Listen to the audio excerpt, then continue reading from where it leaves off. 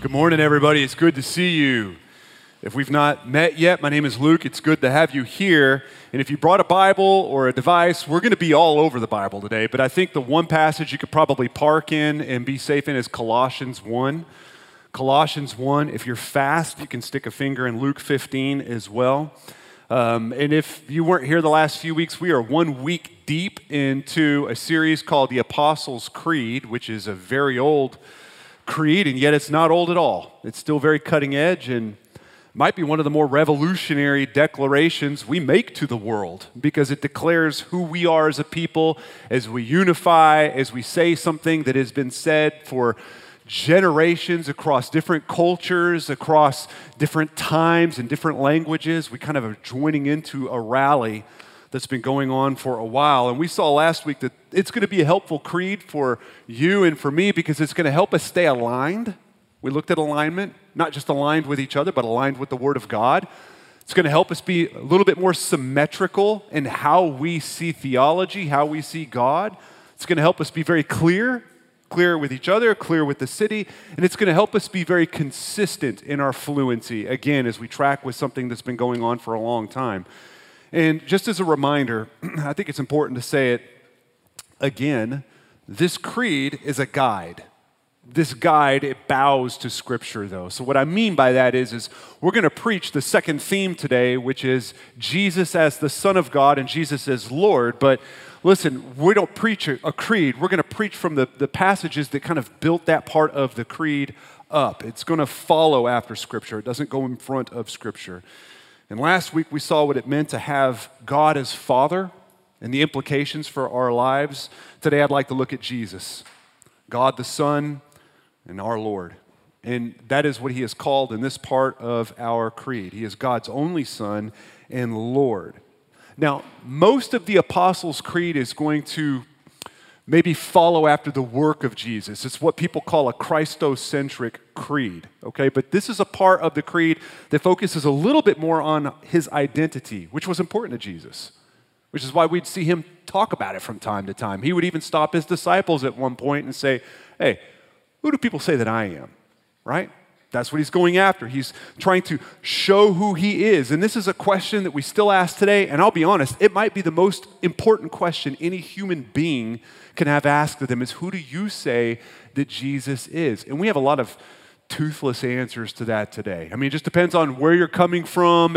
Maybe he was just a teacher. Maybe he was just a good man. Maybe he was a prophet. Maybe he was a madman. Maybe he was a good man. Maybe he was a metaphor, a figment of your imagination. But here, with one clear voice, we're saying that he is God's Son and that he is Lord. Now, last week we spent a little bit of time on the sonship of Jesus because we talked about God being Father, and it's really hard to talk about the Father without at least pointing to the Son a little bit. And we made the statement that the Father and the Son are both God and they are both one, and how mysterious that is. And I'll just say it's okay that it's mysterious. The older I get, the okayer I become with God holding mystery to himself. Now, as a younger man, not the case. As a younger man, I wanted all of my questions answered, and I wanted to be able to firmly measure and compartmentalize every aspect of God. So the Trinity, as a young man, the Trinity drove me nuts, right? Because it was one of those things that people would talk about, but we don't really see the physics of how it all works in the Bible. It's a piece of God's mystery that he holds to himself. So the scientist in me would wrestle with that. But I've learned over time that it's okay to have a God with mystery. In fact, without mystery, he's not really God at all. Without mystery, he would be smaller than us. We would be able to master him in the same way that we master biology or physics or grammar or something like that. But a God that can be dissected down to the molecular level, it just simply can't be divine at the same time. So God will maintain mystery to himself. And we see this talked about in the Bible, how God is uncontainable and how we can expect to see mystery and how that mystery is actually meant to provoke some level of trust and faith from you. We see this in Deuteronomy 29. The secret things belong to the Lord, our God, but the things that are revealed belong to us and to our children forever. Listen, God does not always express why he does what he does. How a hurricane will come here and not here. how or why a family over here could have 10 kids and a family over here can only have one or none kids. He does not show us or explain why he does what he does, but he also doesn't always explain how he does what he does. For instance, Jesus is the Son of God, but he was not created. He was not made in the way we think of the words creation or making, meaning that Christmas does not start the story of Jesus. His story does not begin in a manger. Jesus is co-eternal with God the Spirit and God the Father, in perfect communion, in perfect community forever. In fact, the Bible refers to Jesus in one key way, 5 places, by calling him the begotten Son. There's a word that nobody uses anymore, to beget. What does it even mean? If you were to ask 100 people, what do you think the word beget means? They'd say, I don't know, begetting me a soda? Be getting out of the way? I'm not quite sure what begotten means. And listen, you're not supposed to know that unless you have studied in on it a little bit and maybe become more familiar. So if you don't know what the word beget means, you're probably perfectly normal. But this is what C.S. Lewis describes as what it means to be begotten. And out of all of the reading I've done in my years, I think this is probably the clearest and best definition of it. He says, when you beget something of the same kind as yourself. A man begets human babies, a beaver begets little beavers. But when you make something of a different kind from yourself. A bird makes a nest. A beaver builds a dam. A man makes a statue. What God begets is God, just as what man begets is man. What God creates is not God, just as what man makes is not man. Maybe this is helpful for you. It is for me. The fact that you are made in the image of God, but Jesus is begotten of God, co-eternal with God. This is why we catch Jesus saying some things in John that would make sense under that definition, where he'll say something like, hey, if you want to see what the Father looks like, this guy, you're looking at him. If you see me, you see the Father. And then later on, he'll say, the Father and I are one. He's talking about his begottenness. So Jesus, in a familiar sense, in a familial way, I guess, is our older brother. And that's what it means when he says he's the firstborn. He is of first rank. He is a co-heir. He is, in a familial sense, a happy older brother. Unlike the older brother we see in the story of the prodigal father, right, and the prodigal son. I mean, that brother was a little bit more grumpy pants when his rebellious brother returned. Some of you know the story. If you don't know the story, in one breath, this is all it is. You have 2 sons, 1 father. The younger one was rebellious, wanted all of the money, wanted to disown his family, wanted to leave his family. He went off, wishing his family to be dead, spending all of his money on what he wanted in a way that his father did not raise him, which probably wounded the father more emotionally than it did economically. He runs himself into ruin with nothing left. He skulks back home, expecting for his father to lord it over him. Of course, his father doesn't. He races to him and embraces him with grace and with mercy. It's a beautiful picture for us, right? This is what we see. Now, in Luke 15, and go ahead and turn there if you're not there already, but in Luke 15:29, we're going to see a little bit of what happens in this story at the very end. Because the father goes out, notices the older brother's not here. I've already addressed the younger brother. I've already clothed him. I've already loved him. I've already blessed him. But where is his brother? So he goes out. He says, but he answered his father, this is the older brother, look, these many years I have served you, and I never disobeyed your command. Yet you never gave me a young goat that I might celebrate with my friends. But when his son of yours came, who has devoured your property with prostitutes, you killed the fattened calf for him. And he, meaning the father, said to him, son, you are always with me, and all that is mine is yours. It was fitting to celebrate and be glad, for this your brother was dead and is alive. He was lost, and now he is found. Christ, in a way, when you read this story, you're supposed to see this to a certain degree. Christ, in a way, is the better older brother. In the way that he would come and say, this many years, Father, I have served you, and I've never disobeyed your command. And yet you've given me far better than a goat, far better than a party with my friends, for you are always with me, and all that is yours is mine. We're supposed to see this a little bit. Because Jesus is happy to share the Father.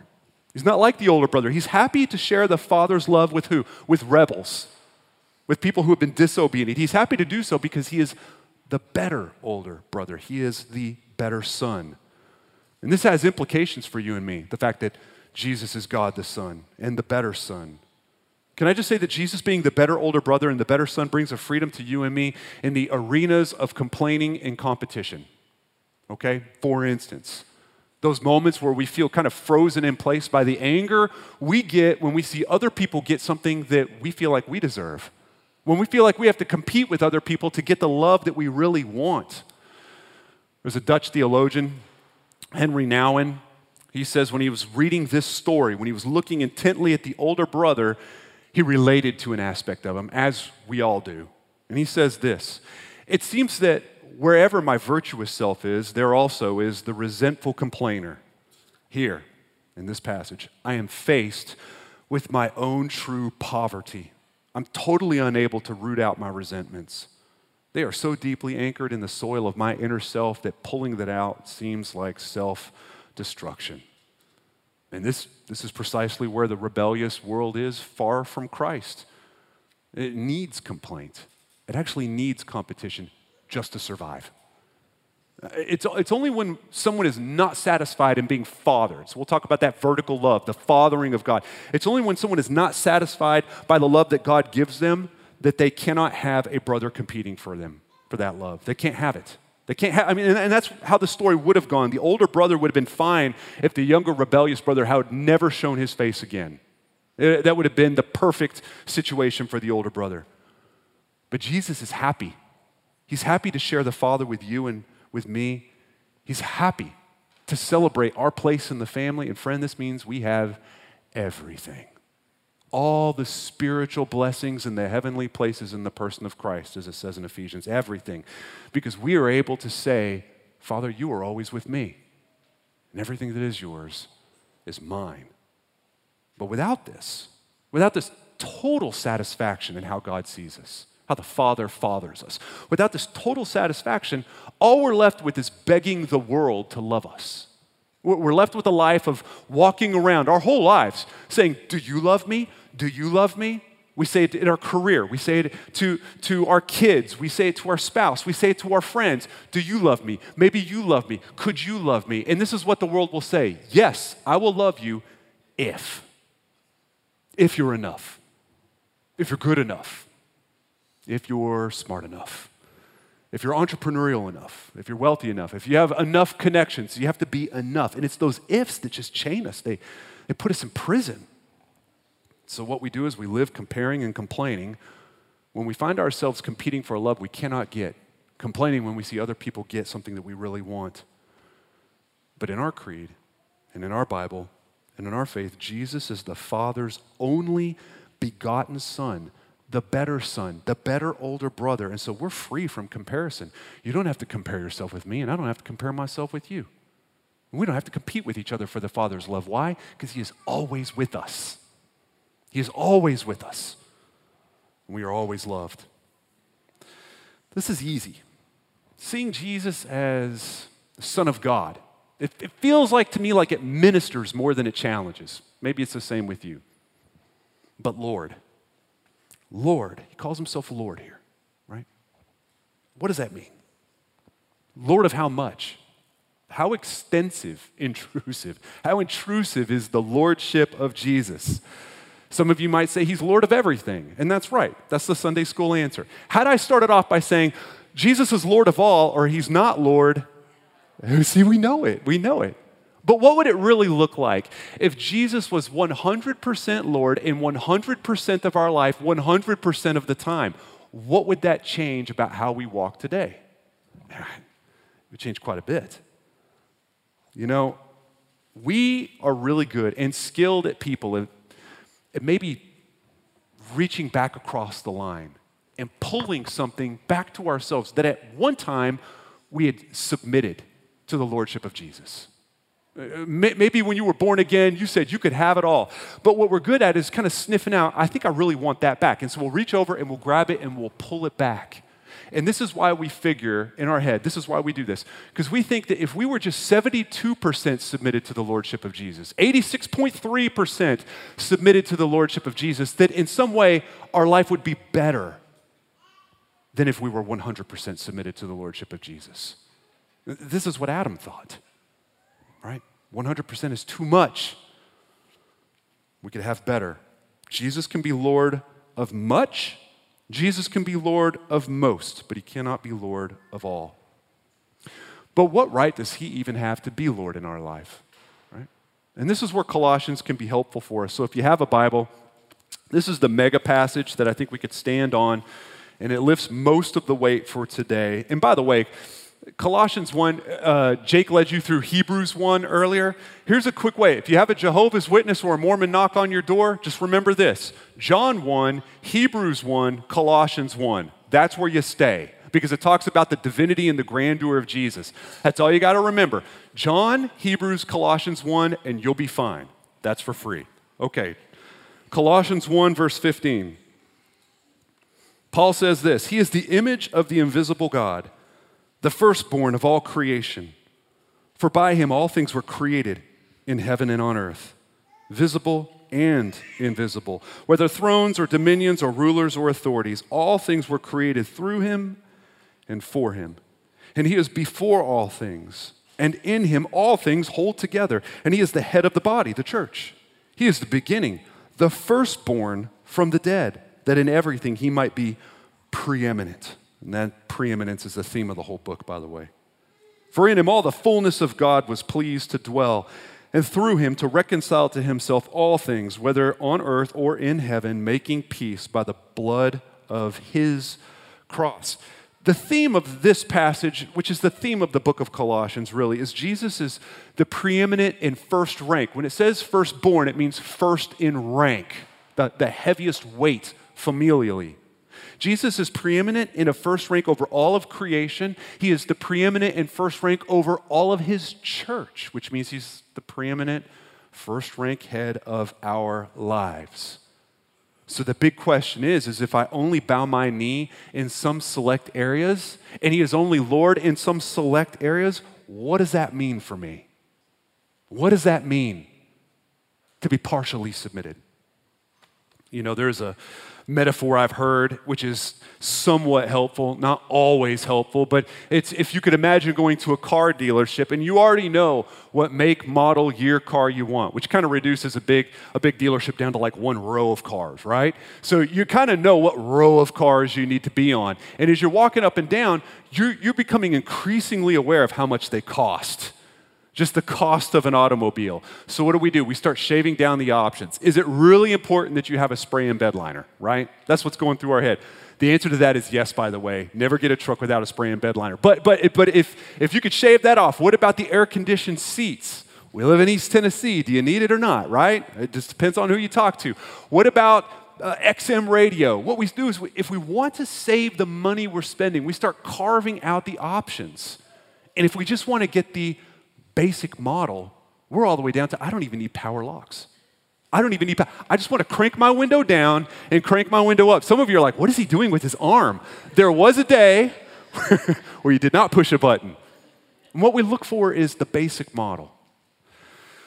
Listen, when it comes to the expense of lordship in our lives, sometimes we just say, nah, I just don't want to go to hell. I just want the basic model.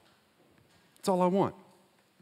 Jesus doesn't need to be my Lord, just an affiliation, a name, an idea that I co-opt into my life to round out the sharp edges. So we will let Jesus be Lord of our soul, but we will maintain authority over our own possessions, our own goals, our own imaginations, our own careers, our own everything. Friends, this is a good example, by the way, of how a creed can form us.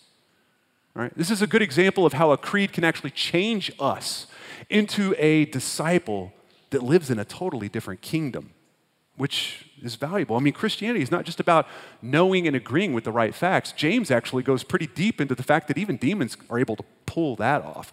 Christianity, in its essence, is something very different. It is a change in citizenship. It's actually a change in ownership. You could almost look at salvation, in a way, as a title transfer. You're everything. You sign over, you're everything. You get a new passport because you're in a new kingdom now. The new flag, a new king, a new economy, new laws, new physics in this new land, a new culture, a new family, new tradition, new goals, new timeline. Nothing stays the same and everything changes. Everything changes. There's just no basic model in Christianity. He has it all. He is Lord of all. The New Testament has no grid of understanding lordship being partial, of lordship being even the majority of your life. It only understands Jesus being Lord of every aspect of your life. You know, in our men's Bible study on Thursday morning, I told the guys that when I turned 15 and I went to it, I think I was 15, I might have been 14, it all squunches together. I was this big, right? And I ate a lot of food. I was that age, I ate a lot of food. Went to a church camp, and I remember there being a skit. The acting was questionable, but it got the job done. It scared me. It scared me to death because I thought I was going to hell. So I made a firm decision at the age of 15 to not go to hell. That's it. I wanted Jesus to do one thing and one thing only, not be my Lord, but to be my Savior, to save me, to rescue me. Now, my life changed in small degrees after that day, mostly meaning my schedule. My Wednesday and Sunday nights were now eat up. My Sunday mornings were now eat up. But I still maintained ownership over everything. I was still the authority. I would take my dreams and my decisions, my purchases, my friends, my mouth. I try to baptize it all. I try to glue some Christian words to it, but I was still owning everything. I was still doing whatever I wanted to do. It wouldn't be until I was 21 that I submitted everything and transferred title. My hopes, my dreams, my career, my relationships, my mouth, my eyes, my body, my everything. Some of you have similar stories. I know this because we've had talks about it. I know this because it also produces the question, Luke, if that's true for me, like it seems to be true for you, when did I become a Christian? Was it when I was 14 or 15? Was it when I was 9 or 10? Was it when I first heard the gospel? Or was it when I was like in my 20s and I kind of was able to get my arms around what it would really cost? When was it? It's hard to say, right? It's hard to say. It's not always very clear. This, I will say, is clear. Until someone is willing to submit everything to the Lord, they cannot be saved. That I know is the physics of it. Until you're at least willing to do it. Now, we don't know at a young age what that might mean. It might be in increasing degrees that we see areas of our life that we have not totally submitted, right? So sometimes a childlike faith is just that. We see, I need to give my life, and we don't know all of what that will play out over the years. But until you were at least willing to bow the knee to the total lordship of Jesus, you cannot be saved. Saving faith is a God-enabled and unreserved trust in who Jesus is and what he did on the cross for you and me. And it involves far more than just intellectually understanding the gospel. The essence of it is dependence and submission. That's the essence of it all. It involves surrendering to the authority of Christ with an attitude that is willing to give everything, willing to obey him as one's new master in every single area of your life. Paul told the Corinthian church this in 2 Corinthians 5, and he died for all, meaning Christ, that those who live might no longer live for themselves. No longer live for themselves. Romans 10:9. If you confess with your mouth that what? Jesus is Lord. Lord. And believe in your heart that God raised him from the dead, you will be saved. Who do people say that I am? Is an important question. If the answer is Lord, then there is no salvation without submission. I really need you to hear this. There's no salvation without submission. You might be living a token Christian life, a nominal Christian life, if there is such a thing, a symbolic Christian life. East Tennessee is full of this. It's the primary reason we wanted to plant a church here, because we knew we would be swimming in a sea of properly behaved cultural religiosity. And if you are unwilling to submit everything to Christ, the gospel simply has not won your heart yet. It hasn't. A gospel-invaded heart, a gospel-ruined heart. It gives us open hands and bent knees. It creates forward motion in us. Anything else, you might have made some decisions intellectually based on some facts that you heard. You might have even had an emotional moment, but the gospel has not wrecked you yet. But it does offer some pretty hard questions for us, a passage like this, a creed like this, one of them being, if we must bow to Jesus to be Lord, in order to become a Christian, does he need to stay Lord for us to stay a Christian? Listen, I'm only asking these questions because you do. Hebrews 3:14 says something that scares a lot of people. The author of Hebrews says this, "For we have come to share in Christ if," there's a condition on there. There's a condition. "For we have come to share in Christ if indeed we hold our original confidence firm to the end," all the way to the end. Well, what if we don't? What if we don't? What if we fail? Has that scared the pants off of you before? What if we fail at that? Here's two truths we can really bank on. One, God enables all Christians to persevere to the end. If you are in Christ, if you have Christ in you and you have had a saving interaction with God, then he will hold you. The Bible says he will keep you to the very end, okay? Certainly we have thin seasons. Of course, where we doubt God, where we have questions, maybe we struggle with rebellion in our heart. We have thin seasons for sure, but genuine believers cannot totally fall away from the faith, but continue in the faith all the way to the end as they are eternally saved. God keeps us. You can have that confidence. The confidence that not even your own rebellion is big enough to keep God's love from you. That's why we read that in Romans. Not height nor depth, not angels, not this crazy thing, not that crazy thing. Listen, not even your bad behavior, not even your bad month, not even your bad season can keep God's love from you. That's truth number one. Truth number two, a Christian life is a life of increasing lordship, especially in the routes of submission, dependence, repentance. That's just the inevitable fruit of living a Christian life. It's the inevitable fruit of being rescued, of having the Holy Spirit change you from the inside out, that we would bear fruit. And this is how it works. The more you grow in your joy of the Lord, the more the light starts to permeate your life. And the brighter the light gets, the more trash you see. The more opportunity you have to take that and say, Lord, this is something that I've actually been God over. I've been king over this. I've been in sin over this. I've said, as an autonomous person, I am Lord of this part of my life, but I'm giving it to you. I'm repenting, I'm submitting, and I'm moving forward. And the more you do that, what happens? The more you enjoy Jesus. And then the more you enjoy Jesus, the more light you see. And the more light you see, the more dirt you see. It's this beautiful picture of the holier we get, the closer we become with Christ, the more we see the depth of the sin in our life. The more we keep giving, the more he keeps taking. It's beautiful. We rinse, we repeat, it never stops.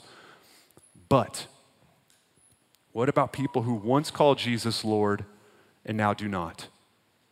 What about those who stop rinsing and repeating? Those who don't bear any more fruit? Again, listen, the only reason I'd spend time on a question like this is just because of the trend that's suddenly popular, which isn't new at all. Deconstruction is what we call it. We used to call it apostasy.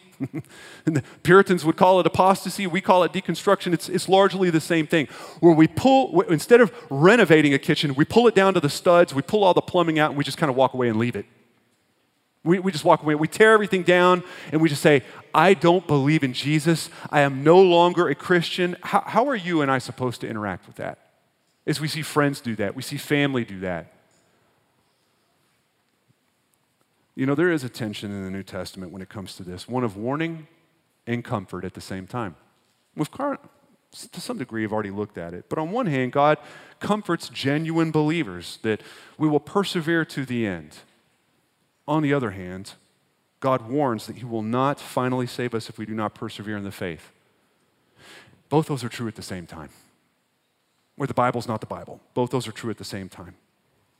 Paul says to the Corinthian church, now I would remind you, brothers, of the gospel I preached to you, which you received, in which you stand, and by which you are being saved, if, there's that condition again, if you hold fast to the word I preached to you, unless you believed in vain, right? Some who seem to be genuine are only superficially attached to the community of Christ and eventually demonstrate with their lives that they were never genuine Christians at all. This is not a 2023 issue, by the way. This is something that stretches all the way back to the beginning of the church. 1 John would speak to it, where he says, they went out from us, but they were not of us. For if they had been of us, they would have continued with us, but they went out, that it might be complained that they are all not of us. This is how I think it probably worked out back then, because this is how I see it working out today too. When somebody does do that, we usually think in our mind, that guy though? That gal? You're telling me that they were never a Christian? It was shocking enough for John to write on it. And if you look at the parable of the soils, the various soils, there would be some that was immediately taken up off of the road, some that kind of grew up in rockier soil, and then some that grew up with thorns around it, and then there was the fourth, which is the fertile soil that would bear fruit.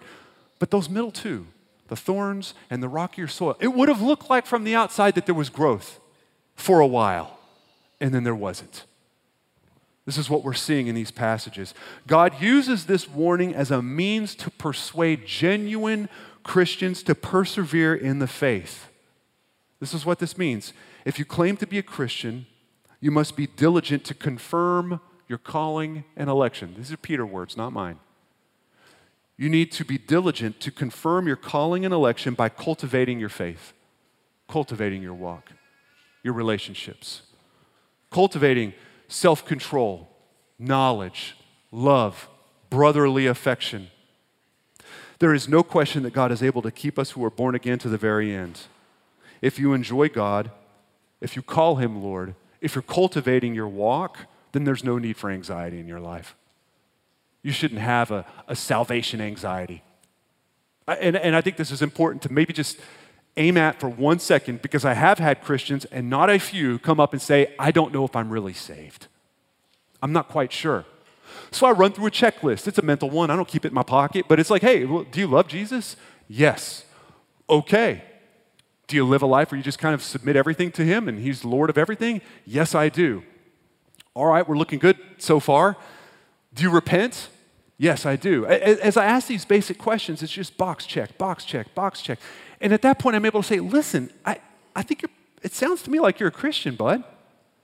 It sounds to me like you're a Christian. However, there might be a place of repentance in you because you don't believe that God can keep you. There's an anxiety in you that says, God is strong for others, but He's not strong for me. That's not as much just an affliction. That's a point of unbelief. But for those of us who do not submit and cultivate, who do not enjoy, who do not love, under what claim do you call salvation yours? Honestly.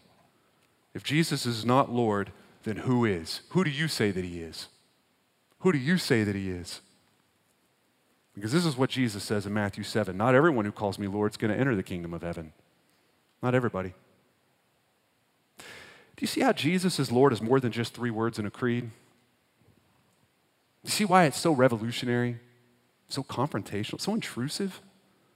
And it has some radical implications for us. Primarily, if Jesus is Lord, friend, you are not. I am not.